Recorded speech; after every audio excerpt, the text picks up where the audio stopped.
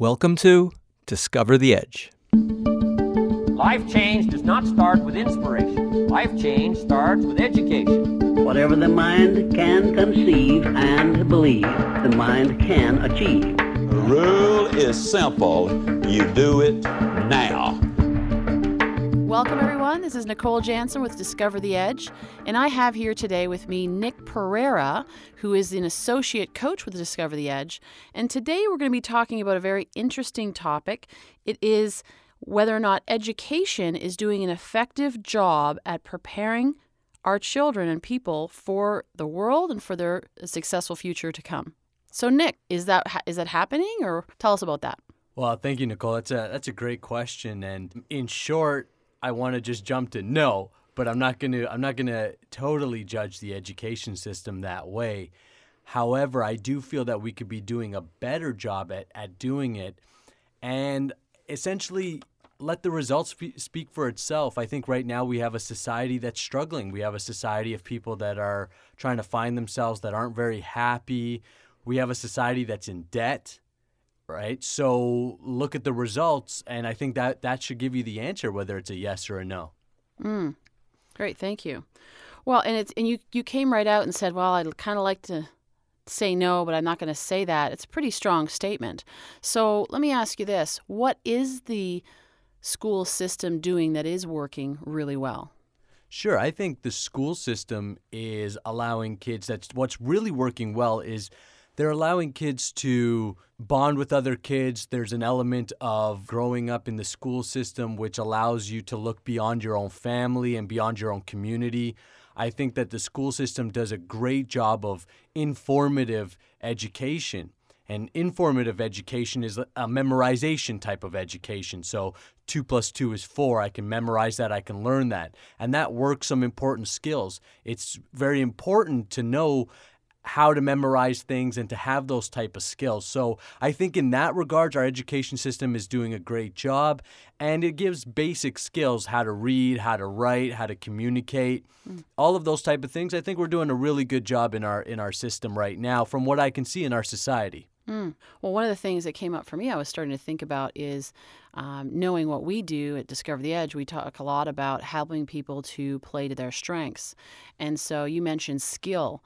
So they're learning a lot of skills in school. They're learning how to write, how to read, hopefully, and they're learning how to add and subtract and all of that. You know, those are important skills.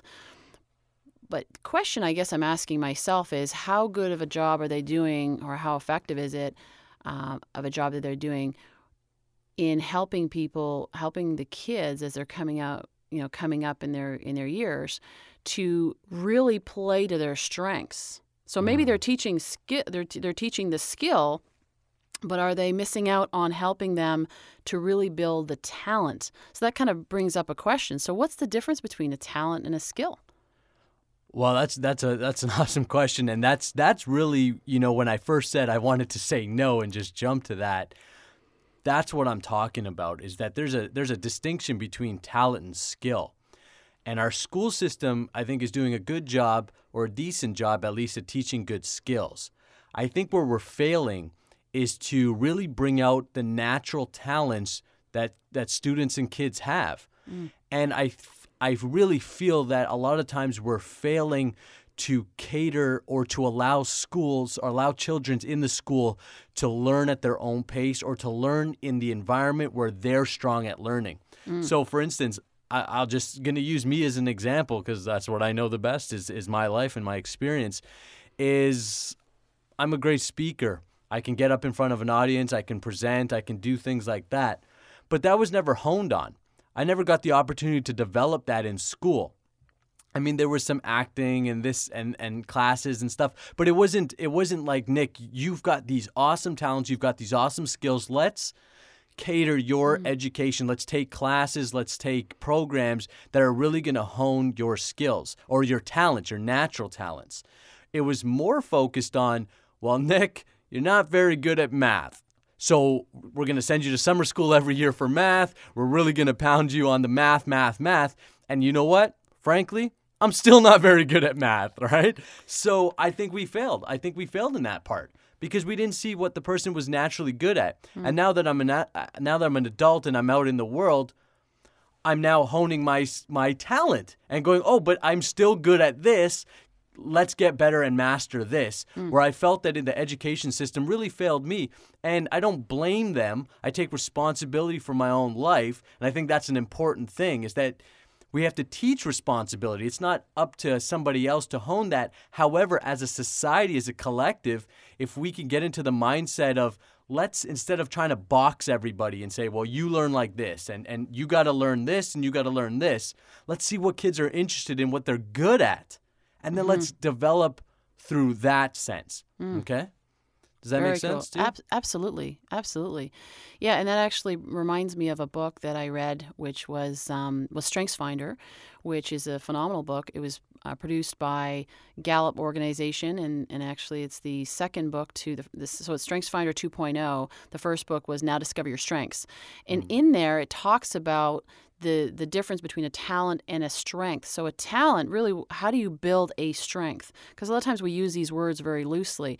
So the way they talked about it was that a talent is something that you're naturally born with. It's that unique ability. It's that thing that you're great at, or that you have the ability to be great at. Now it needs to be honed, like you were talking about. And so what do? Then that's where you add the skill on top of it. So it's talent plus skill, and then plus knowledge as you study. So you're practicing it, and then you're studying about it, learning about it, and tying that with your experience. Then it becomes a strength. And so that's actually that's why I get so passionate about this topic, is about helping people to discover their strengths, to tap in and hone those strengths so that they can do the things that they love to do, have fun, make money, and do what they love to do. So I have to agree with you there. I think that even for myself, that was a question that I had to ask myself as an adult, to say, what am I really good at anyway?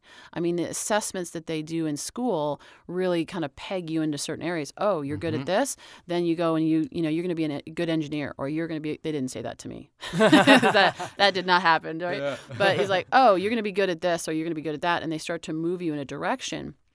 And I think even before then, if we were to spend a little bit more time with those kids and help them to understand, even like understanding their personality, understanding what their behavioral preferences, understand what they like to do, what they enjoy doing. And it's amazing, even as children, you see how they naturally gravitate to one thing or another. Like, so one of my good friends is a singer.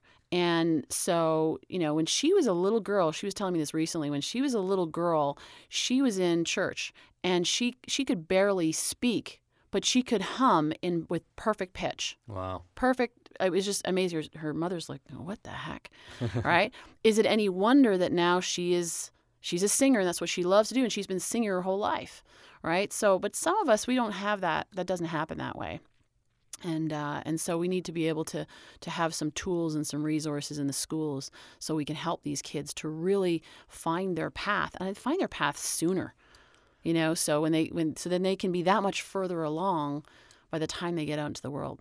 Well, absolutely, I agree with you, and I feel that's why Discover the Edge exists, and that's why we're seeing in our society a lot more. You're going to see a lot more seminars, workshops, because as more people are realizing that school did not give them the skills of life. So yes, I can calculate, or yes, I can do this, do that.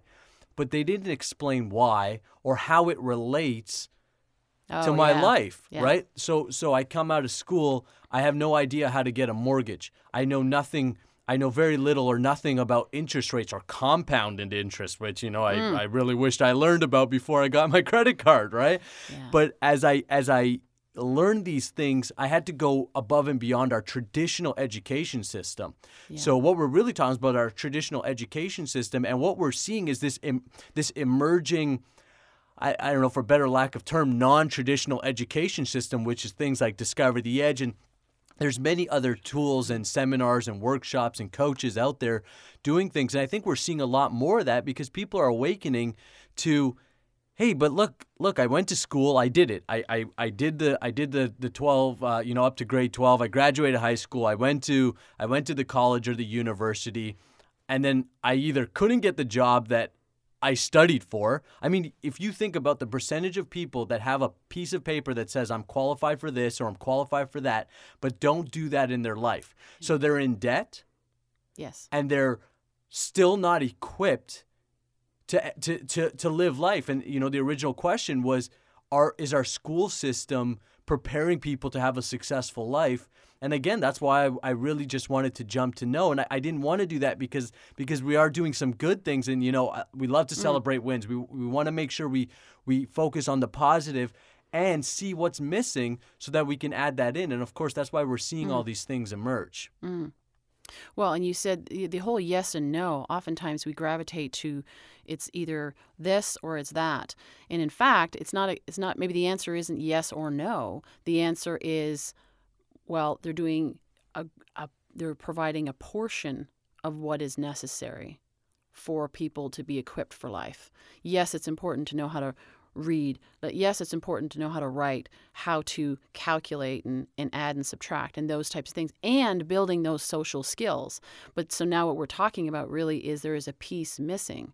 And what if, so adults are finding it through workshops, through seminars. I've been to thousands of workshops and seminars over the years myself, and now we deliver them because there's so many people, and that is just such, like you said, it's such a huge growing world. Well, what if we could take a piece of that and provide that for children at young ages? I know I've done some work with organizations, like one of them was Girls of Destiny, and it was a summer camp, and it was for kids that were girls, specifically 11 to 16 years old.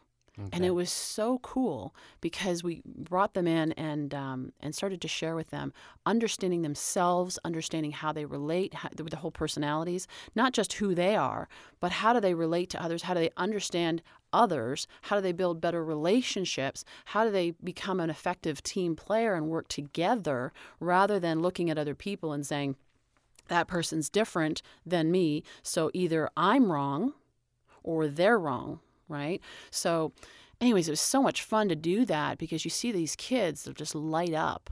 And, and actually there was one little girl who came up to me afterwards and she said, when I grow up, I'm going to remember you. Wow. And I got goosebumps from that. Just think about that. That's 11 to 16. But if we realize that the formative years where children actually lock in their learning and their experience and kind of create those belief systems, right, which we'll talk about at another time. That's a whole other subject. But that's from the time they're born to the time they're 14. So we need to be able to reach those children younger. And the cool thing about it, if we were to reach them younger and to be able to identify what they're great at that point, they probably wouldn't have all these layers of stuff, layers of experience and painful past experiences where they now have to peel back to figure out who they really are. Because kids are just, this is it. What you see is what you get with a child. So it probably would be even easier with children to identify what they're really, really great at if we knew how to look for those things in them. Absolutely. And as you were talking, something just came up for me. I realized, why did I want to jump to yes or no right away? Because that's what we're taught. Oh, yeah. As you were talking, I was like, because we're taught this is right or this is wrong. So you presented a question, and my natural reaction is to jump to a yes or no or a right or wrong, rather than allowing the question to sit and think about it and have natural discussion. That's something I would have loved to see more in school. As I was coming up through the school system, is natural discussion rather than this is right or this is wrong. And I know, Nicole, you were telling me a story about you got the right answer on a test. I can't remember what it is. Maybe you can elaborate, right? Math problem, yeah. Yeah, you got the right answer, but you still got, maybe a poor mark or were told that you were wrong because the way that you got the answer wasn't the way that they wanted you to get the answer. Now, this is going into something where I'm just going to get all steamy over here, but is where we're talking about conformity, and this is the way that you should arrive at an answer. I have a client that I worked with for a few months, and her son, we really talked about as we were dealing with some of her things and we were bringing up some of her past and clearing. one of the things we got into is that her son was being put into all these special classes and he was being held back and all this kind of stuff. And we really talked about it. And as she was able to clear herself, she realized that her son is smart. Now, she was told by the school system that her son was not smart, that he had problems and and they put him in the box and they put him in special classes and everything like that. Well, what she came to realize as we worked with her is that her son's actually super smart.